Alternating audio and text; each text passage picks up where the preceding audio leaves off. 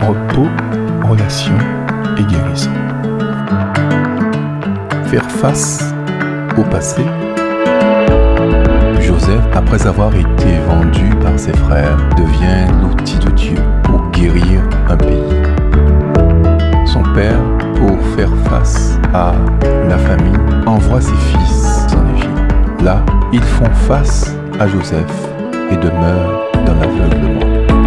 Lui, Joseph, devant cela, les met face à leur vulnérabilité et leur responsabilité. C'est ici que Joseph fait face et entre dans ce chemin de guérison. Il devient signe à travers ses indulgences. Car j'ai eu faim, et vous m'avez donné à manger. J'ai eu soif, et vous m'avez donné à boire. J'étais étranger, et vous m'avez accueilli. J'étais nu, et vous m'avez vêtu. J'étais malade, et vous m'avez visité. J'étais en prison, et vous êtes venu vers moi.